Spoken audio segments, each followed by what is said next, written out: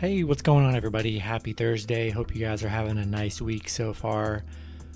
We got game two of the NBA Finals here between the Milwaukee Bucks and the Phoenix Suns. Suns currently up 1-0, winning game one. Before I get into it, go ahead and like and subscribe, guys. Support the channel. You guys have been awesome.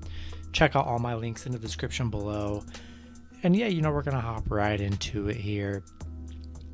Game two, Phoenix opening up as 5.5 point favorites with the over-under at 219.5. Phoenix winning game one, 118-105.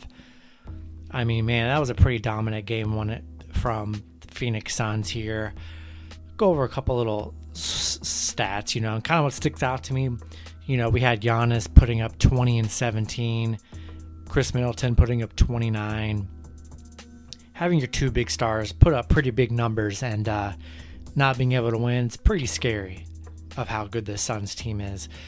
And, Chris Paul, 32 points, Devin Booker, 27, 22 from Ayton. I mean, their big three came through big time. And, getting some bench help, too, with Cameron Payne, Johnson both putting up 10, Bridges getting 14.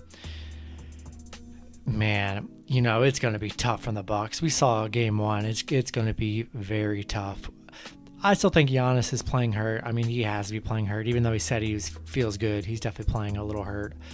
But we've seen the Bucks. They just don't have the supporting cast that the Suns do. They just have a bunch of scorers, led by Chris Paul, and the Bucks don't really have any shooters. It's Chris Middleton doing all the scoring. You get an occasional three here and there by Forbes or Connaughton, but it's not really good enough. And it's going to be tough for the Bucks in this series. It really is. I was on Bucks in game one, but seeing how game one went, man, it's going to be tough. The Phoenix is just a more complete team here. I think Bucks are going to struggle here. It's going to be very tough for him. I even teased that I was able to get them at plus 13.5, and they covered by 0.5, and that was even scary. So I think, I love the Suns at minus 5.5. If they can play like they did in game one, it's going to be a pretty easy championship for the Suns here.